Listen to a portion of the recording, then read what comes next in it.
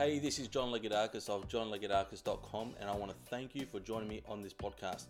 This podcast is a live recording of an interview I do each week with other internet marketers, personal development, and business leaders, where we talk about how we can better promote our products and services online, get more traffic, and make more sales.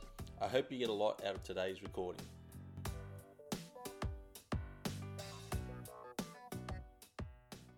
Hello and welcome to the podcast, everyone. It's great to have you here today. I'm joined by a very special guest, Tema Frank. Thank you for joining us, Tema.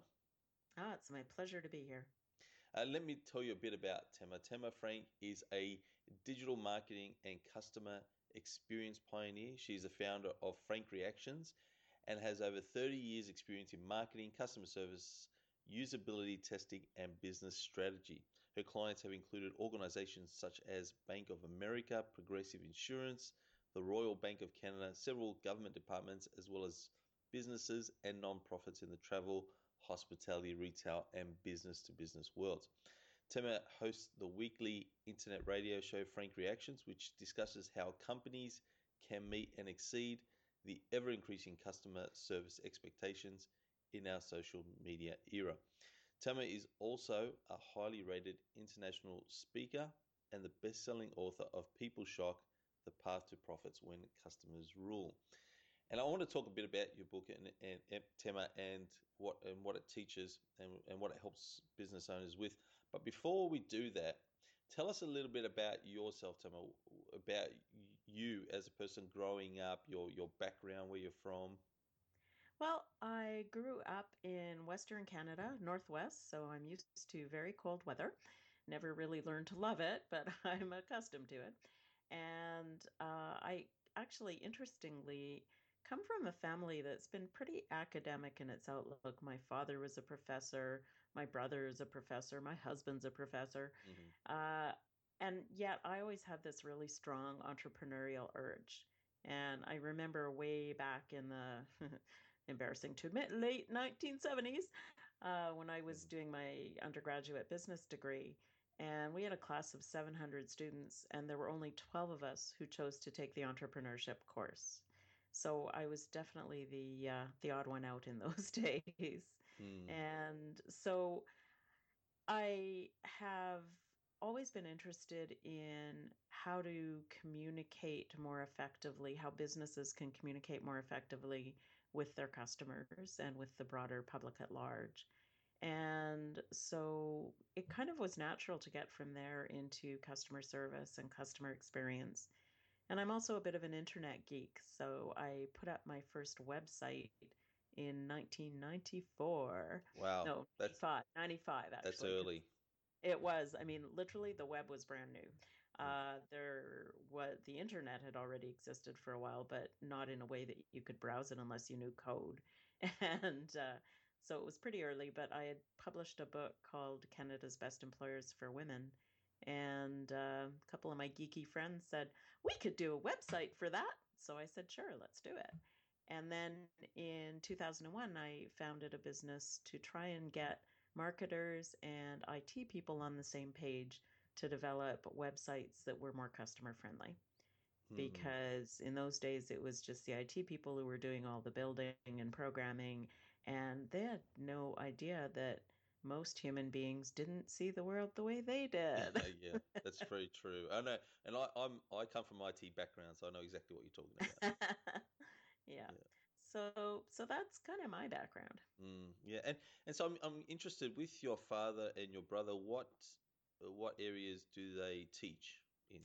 Well, my father was a professor of pharmacology, and my husband is a professor of chemical engineering, and my brother was a professor of economics, but he has now slipped into the business faculty as well. Hmm.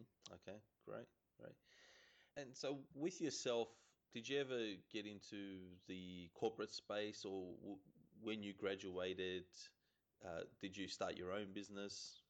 I didn't start my own business right away. I did work. I'd worked on Parliament Hill for a while in the Canadian Parliament. So I spent some time working as basically a lobbyist, doing business government relations, Hmm. helping the banking industry communicate better with the public and the government. And after that, I did an MBA, and then I went to work in marketing for a major national bank. And so I spent a few years doing that. And really, I'll be honest, my entrepreneurial career really kind of got kick-started because I got laid off. And Mm-hmm.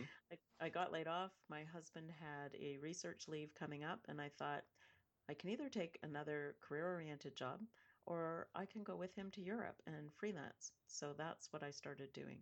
So that was back in 1991, I guess. Yeah. So I've been at this for a while. And what happened from there? What kind of experience did you have in Europe with your freelancing? Well, at first I was working as a freelance writer primarily.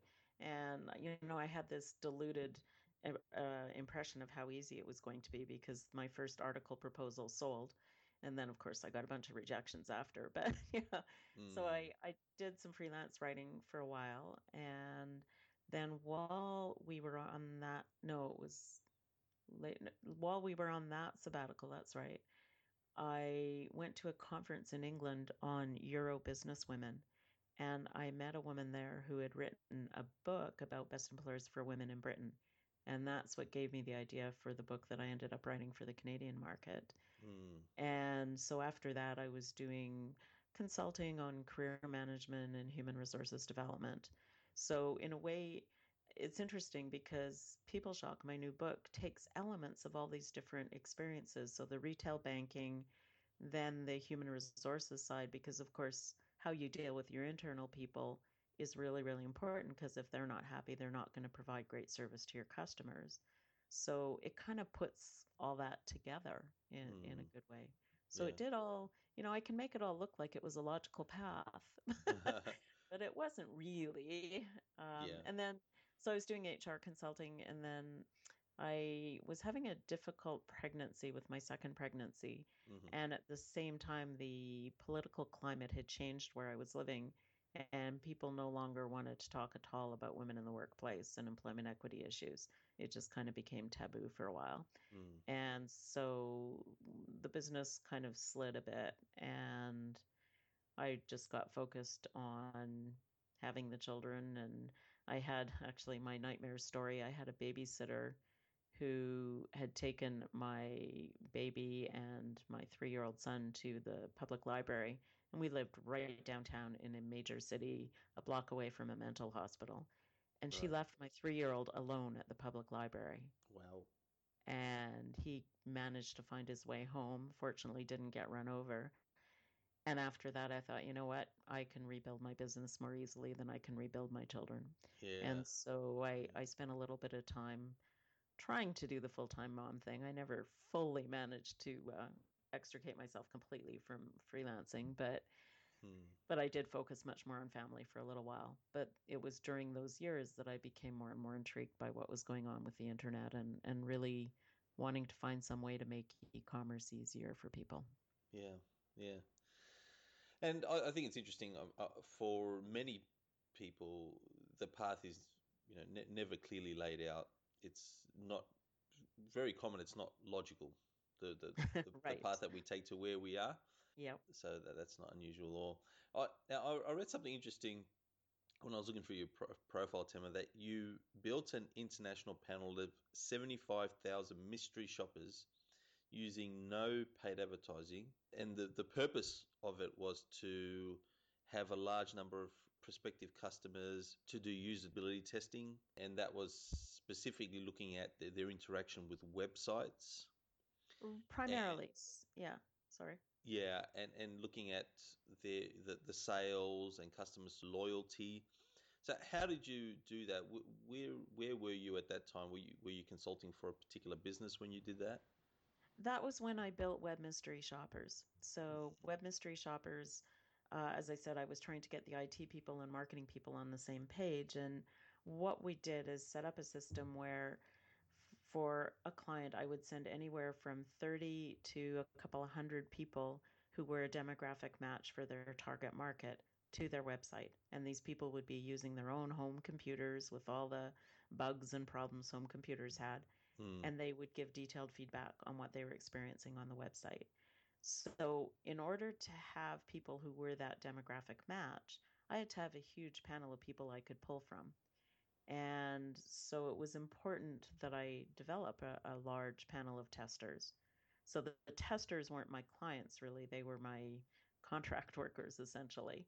The clients, the people who paid, would be the companies whose sites we were testing. And the way that I built that panel, really, and because there was no social media in those days, is essentially using the sort of the same idea as social media techniques. But what I did is I realized there are people who do mystery shopping in stores right now. Hmm. And some of them are online chatting with each other on discussion boards and discussion forums. So what I started doing was joining those forums and joining in the conversation. And once I had established myself a little bit, I said, I'm starting up this business, or I've got this business. How would you like to do mystery shopping from home? Well, who's going to say no to that, right? Yes. So it really spread totally virally from there. And that was how we built that database. Yeah. Fantastic. And would you agree, Tema, then that's where you focus today and your area of expertise, and that's where you help businesses is with customer service and how they do that in the organization, that they can be better with their customer service experience. Yeah. Now, do you find, Tema, that with customer experience ratings in our time, are they on the increase? Are they on the decrease? Does it fluctuate in business Well, cycles? this is the irony is more and more companies are saying we're really going to focus on customer experience because they recognize that is really becoming the competitive battlefield. And yet customer experience rankings have been going steadily downward for the last few years. Mm. And I think that's partially because customer expectations are really increasing. So we've had companies like Amazon, and I can tell you from a vendor side, Amazon's got its challenges, but if you want to buy stuff on Amazon, they're great. They're really customer focused. Hmm. And so people have come to expect that of everybody they deal with. And so invariably they're disappointed because very few companies live up to that level of customer service. Uh, That's an interesting point that you make. So, because of there's a few big companies that have such a great experience, that's offer such a great experience for their customers, then that raises the bar, sort of, yes, yeah, for absolutely. everyone else. Yeah. And what do you find when you work with a business, when you consult with a business? What do you find is some of the biggest mistakes, or the number one mistake that businesses are making when it comes to the customer experience? I think the number one mistake is not listening. So, not listening to their customers and not listening to their frontline staff. So, what happens is companies often they get really really focused on, building the business, being efficient, cutting costs, and they forget about what's really important to their customers. And there's an assumption, and I see this a lot with small businesses. There's an assumption, well, actually, big businesses too, an assumption that if we don't hear from you, it's because everything's okay.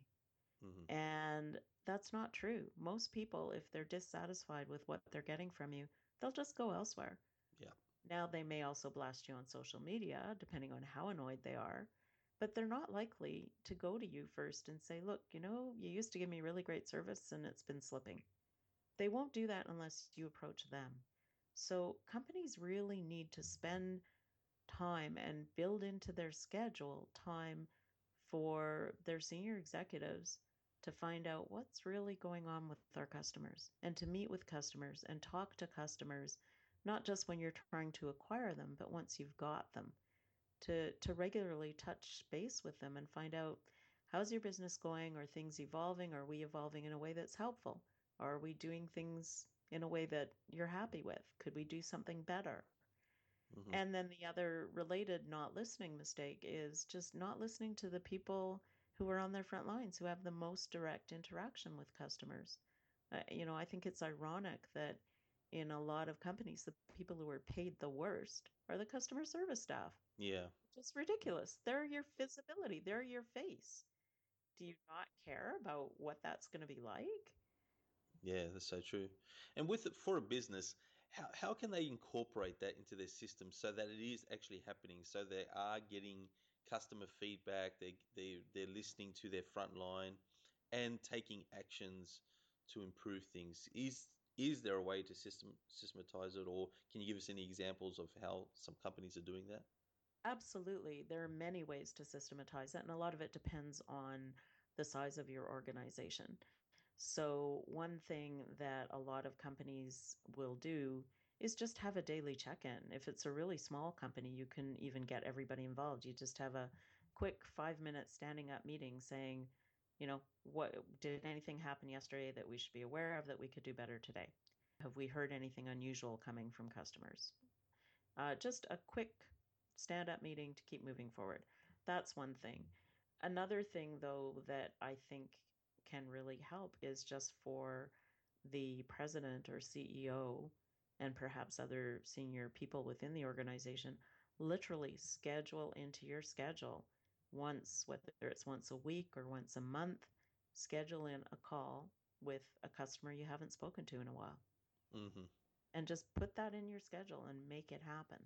Because it's so easy to just push that aside and say, well, I've got more urgent things to deal with. You have to schedule it in. Yeah, definitely. And as we've been talking about this, the question that's been coming to my mind, Tema, that maybe our listeners are asking themselves, well, they might be thinking, look, yeah, look, it's true. The customer experience is important. It is important for me to be in touch with my front line and to know and to get their feedback. But how important is it? I mean, is it a really high priority? How much of a difference is it going to make in my business if I take the time to do these things, or how much effort should I be putting into it? What's going to be my return on investment, basically? Your If, return on yeah. investment is going to be enormous. It is probably the most important thing you can do because if you lose touch with what's going on with your staff and with your customers, customer service will slip and sales will slip. It follows very clearly. There's a ton of data, and I give some of the data in the book that shows an extremely high return on investment from investing in customer experience and investing in greater customer understanding and knowledge. Yeah, and a book that I read recently was by Tony Hsieh, the CEO of Zappos, Uh-huh. Yeah. Delivering Happiness, and it was a great read. Highly Mm-hmm. recommended. And basically, that was one of the core pillars of their success as a business, Yeah. and that's how they differentiated themselves. Yes. Was, because people talk about that, what's your unique selling proposition, and sometimes we confuse that, meaning the product itself, Right. how different is our product, but their uniqueness was in their customer service experience. Absolutely. And one of the points that I've been making is that as more and more becomes standardized and automated in terms of products, I mean, right now, thanks to the internet, if you come up with something new by way of a product, it's not going to take very long before somebody has replicated it. They'll Mhm. find out about it quickly, Yeah. they can get to a factory in China quickly, and before you know it, you've got imitators. So the only sustainable competitive advantage is on how you interact with customers and how you serve customers. And I think the reason that's potentially such a strong advantage is because so few companies do that well. If you make the investment, you will stand out and it becomes self sustaining because if customers are happy with you, they bring more business, they make more referrals, and it grows as a result of that. And I also I had a thought. It was a funny thought. I read an article recently. It was a hoax article. It wasn't true that McDonald's had opened a store where it was fully automated. There was just all robots. And I thought to myself, you know what? I don't think they would ever do that, even if it was possible, because of the reasons that we're discussing right now. I mean, we all might joke at it, but when we think of McDonald's and the customer service experience, we think, oh, would you like fries with that? It's that. Well, it's not as much of a joke as you think because they have experimented with it and they have done a test. I don't know if it was McDonald's. I think it was McDonald's. They've done a test location. They are fully capable of doing that. They can run an entire McDonald's outlet without people. They have started now putting in kiosks so that you're placing the order in more and more places now. You no longer do have the frontline staff. Mm. You've got a touch screen, you're placing your own order. There's still people in the back. And the only reason they haven't fully automated the people doing the cooking is because they ran into huge protests from unions and workers. Mm-hmm. There's tremendous fear about, well, what's going to become of us? Those jobs, a lot of those jobs, it is only a matter of time until they're all gone. Mm. And what I find really interesting too, though, is that it's not just the service industry low skill jobs that are going to disappear. They estimate that by 2020, one third of the jobs or of the work done currently by doctors and lawyers will be automated. Mm-hmm. So more and more is getting automated, which means that ultimately, if McDonald's or whoever gets to the point where it's fully automated, and in some countries like Japan, you can buy anything in a vending machine. I mean, Yes. Yes. they're already kind of accustomed to that, partly because they do have a labor shortage. So I think, ultimately people will pay extra for the benefit of having face-to-face contact with a human.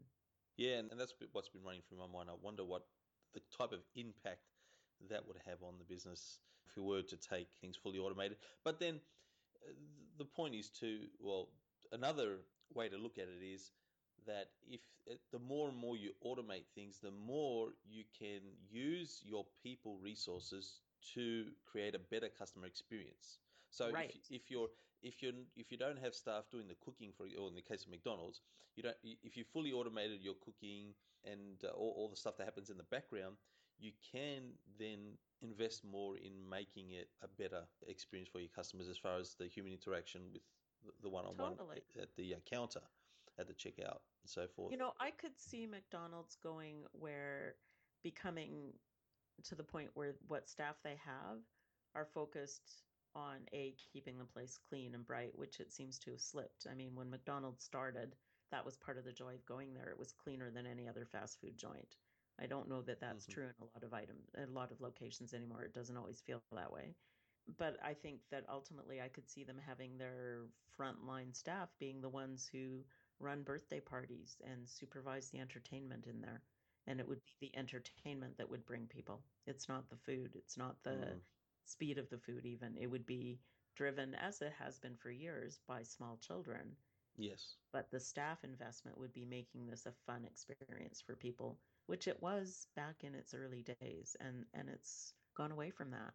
And maybe that's why they are struggling because, and it's I something think that so. I think about as well. I think of what McDonald's meant to me as a child, Hmm. and how it has changed, and maybe they've lost that focus. What made them successful? It can be those little things like you mentioned, just the cleanliness of the restaurant, more focusing on the kids. Yeah, I think so. Now, one of the things you mentioned earlier, Tema, was one of the things we can't control, or one of is social media and the way our customers speak about us in social media, and it can be it's not necessarily a bad thing because we can use social media to get feedback. But what happens when, or what should you do if your customers are saying negative things about you on social media? How would you handle that? Well, and that, of course, is the big fear of a lot of companies. And a lot of companies feel, well, if we just don't have a social media account, we won't have to deal with that. But of course, you may have to because they're going to talk badly about you or well about you, whether or not you're there. Hmm. So the first thing that I recommend is become proactive. So don't wait for somebody to say something negative. Join the communities where people talk about your organization or organizations like yours. So you've already built some credibility before something goes wrong. But if you haven't done that and you're in this situation where you discover that people are saying something bad about you online, it's important for you to get in there quickly, acknowledge that that they've had a problem, apologize, say, look, I'm really sorry that this didn't work or that there was this problem. You don't necessarily have to say it's our fault because you don't necessarily know that yet, but you apologize for the fact that in the consumer's mind, there's been a problem. And then what you want to do is try and get them offline as quickly as possible. So you want to say, I'd really love to talk to you about how we can figure out how to fix this or make this right. Here's how you can contact me. And you give them some options. So if they want to continue the conversation in Twitter or Facebook, you can say, would you mind direct messaging so we can discuss the details of your situation? Give them options if it would be simpler by phone, encourage them to do that, but don't force it because a lot of people who are commenting online don't like talking on the phone. So Hmm. don't say that they have to call you. So give them some options to try and discuss it offline.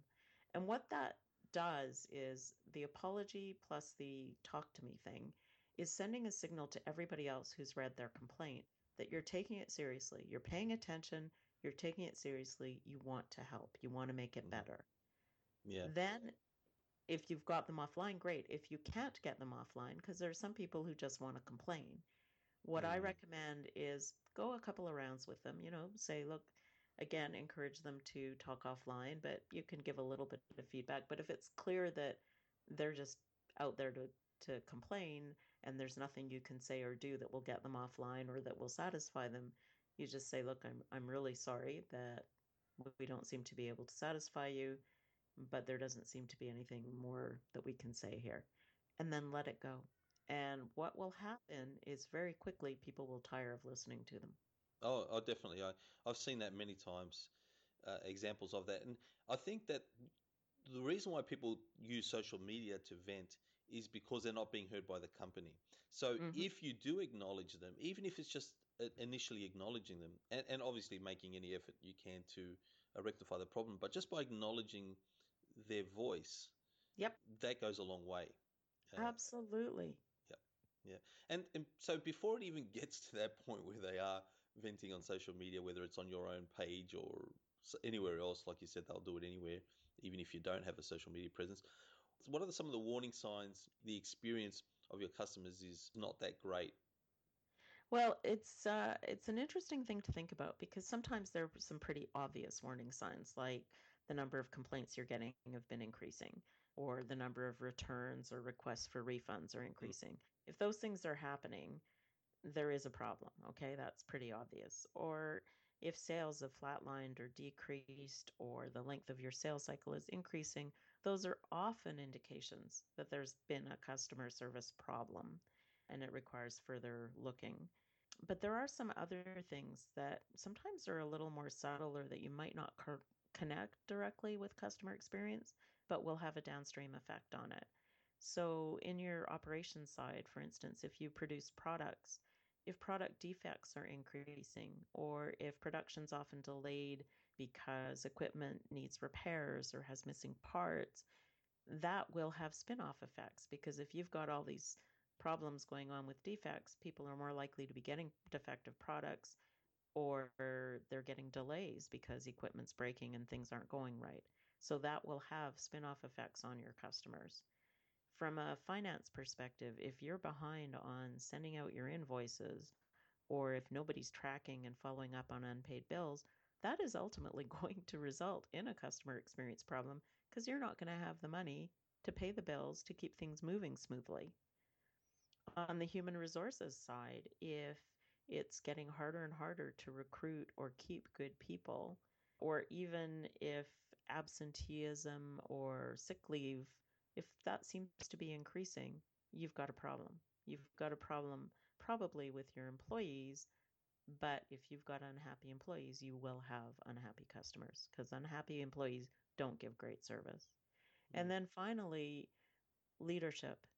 In your executive suite, if either there's a lot of disagreement or no disagreement, so either extreme, if there's a lot of disagreement, then you've got a dysfunctional team. You're not functioning as a team. And so that's going to have spill off effects throughout your organization. But if there's no disagreement, odds are people are afraid to tell you the truth. If you're the hmm leader and you're Yeah. not hearing disagreement, you're not getting the feedback you need. And all of those things mean that you will have lost touch with customers and with employees, and your customer experience is going to fall apart. Yeah, that's so true. And I think you can't have a happy and a customer service team if the leadership is not happy themselves, like they're not all the leaders, and there's not a good culture basically within the business. You Yep. can't separate that. You can't separate the leadership from the customer service. So the organization as a whole has to be have a good culture. Yeah. So that's something that would help with with the customer experience is what's happening within the business. Now, with customers, getting them to fill out surveys for you Hmm. to get feedback. Is there any recommendations or suggestions you can give of how we can get our customers to give us feedback? Well, that is getting harder and harder because we're all bombarded with so many requests for feedback. So for survey type feedback, I mean, do offer the opportunities whenever you've had an interaction with a customer. Do encourage them to provide feedback and make it as easy as possible to do that. Mm. So, for instance, there are companies where if you've put in a support request and then they email you their reply, you can click a button right on that reply saying how happy or unhappy you are. And then that opens to an option for you to fill in some details. So make it really, really easy for people to provide that feedback. Um, do not send them 10-page surveys. Yeah. No, don't. You've got to you've got to keep it really brief.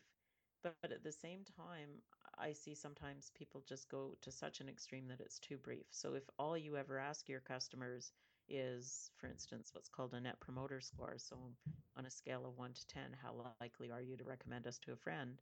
I mean, it's good to know that, Hmm. but you need to know more. You need to know why. If they're Hmm. saying, don't know if I would, it's not very helpful for you to know just that. You Yes. need to do further digging. Now, so maybe that further digging is by contacting the people who said and having personal conversations with them. Mm. Um, and I highly, highly recommend making sure that you do follow up on feedback. And often companies ask for feedback. I mean, you see this as sort of a classic with back in the old days when we had physical suggestion boxes, and they'd sit there and no one would ever empty them and read what was in there. Right. And that kind of That's stuff funny. still goes on. I mean, I have Mm. written to companies. We did a survey or a study last year where we contacted 104 companies that had Twitter accounts and sold online. So these are obviously, digitally focused companies, you would think. And so to all 104 of them, we sent out a tweet on a Sunday afternoon saying, I have a question about shipping. One third of them never got back to us.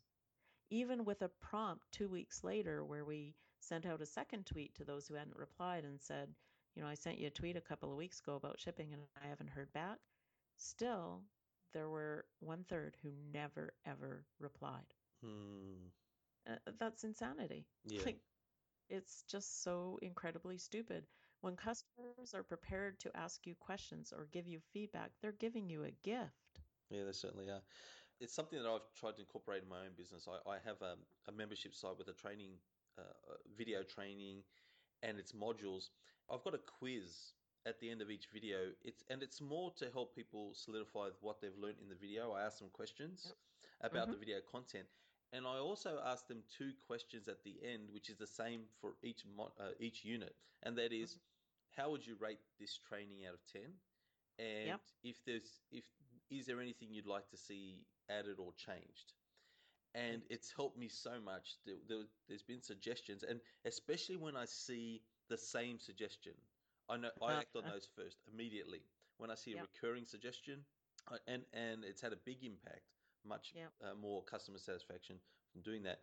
But I think it's really important what you mentioned, Tamara, and that is keeping it easy. I get a lot of requests for products and services that I use. I get requests for feedback, but if I know it's going to take a lot of my time, Yep. I'm not interested. So I think initially have something really easy for them, like a rating.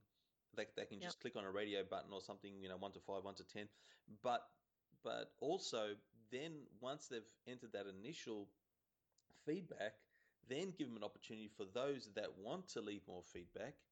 Then give them that opportunity to expand and maybe Completely. write some Yeah. more. So I think that's very helpful. Look, Absolutely.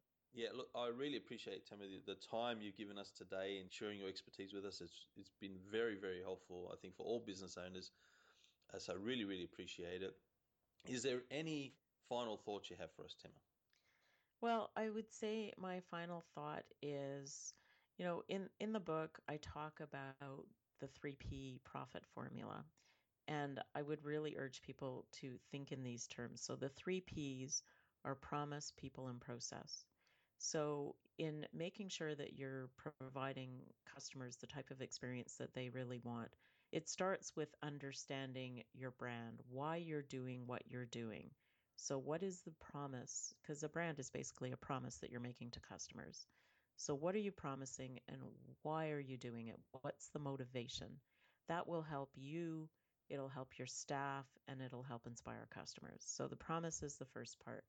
People is the second part, and that means internal people, your staff, as well as external people. And external isn't just your customers, it's also, well, in addition to prospects, it's all those people who hear about you through social media. It's your suppliers, your distributors. You could have good people relationships with them too, or they can undermine your customer service. So there's a whole range of outside people who really matter as well. And then the third is process. So periodically, and I'm not talking every 5 years, I'm talking at least once a year, review all your processes, but from a customer perspective. Mm-hmm. So say, okay, if I were somebody who was interested in buying this product or service, how would I find out about it? Then if, let's say, I came across our company on Google, where would clicking that link take me? What are the steps that a person has to go through in order to deal with us and to follow up with us? And look at ways that you can make your processes more efficient and effective from a customer perspective. And the really exciting thing about that is that by making it better for customers, you're almost certainly making it better for your staff and your profits too, because you'll make things more efficient and you'll make them run more smoothly. Mm, yeah, excellent. Thank you. Thank you so much. And again, all these things that we've been talking about is in Tema's book, People Shock: The Path to Profits When Customers Rule, and you can find that on Amazon or also on Tema's website where you can go to learn more about what Tema does and get in contact with her and work with her. That's frankreactions.com. Again, thank you so much, Tema, for being with us today, and also thank you for listening to today's podcast. Well, thanks for having me, John. Thank you so much for listening to the podcast. I hope you got a lot out of it. As a way of saying thank you for being a loyal listener, I've got a very special gift for you.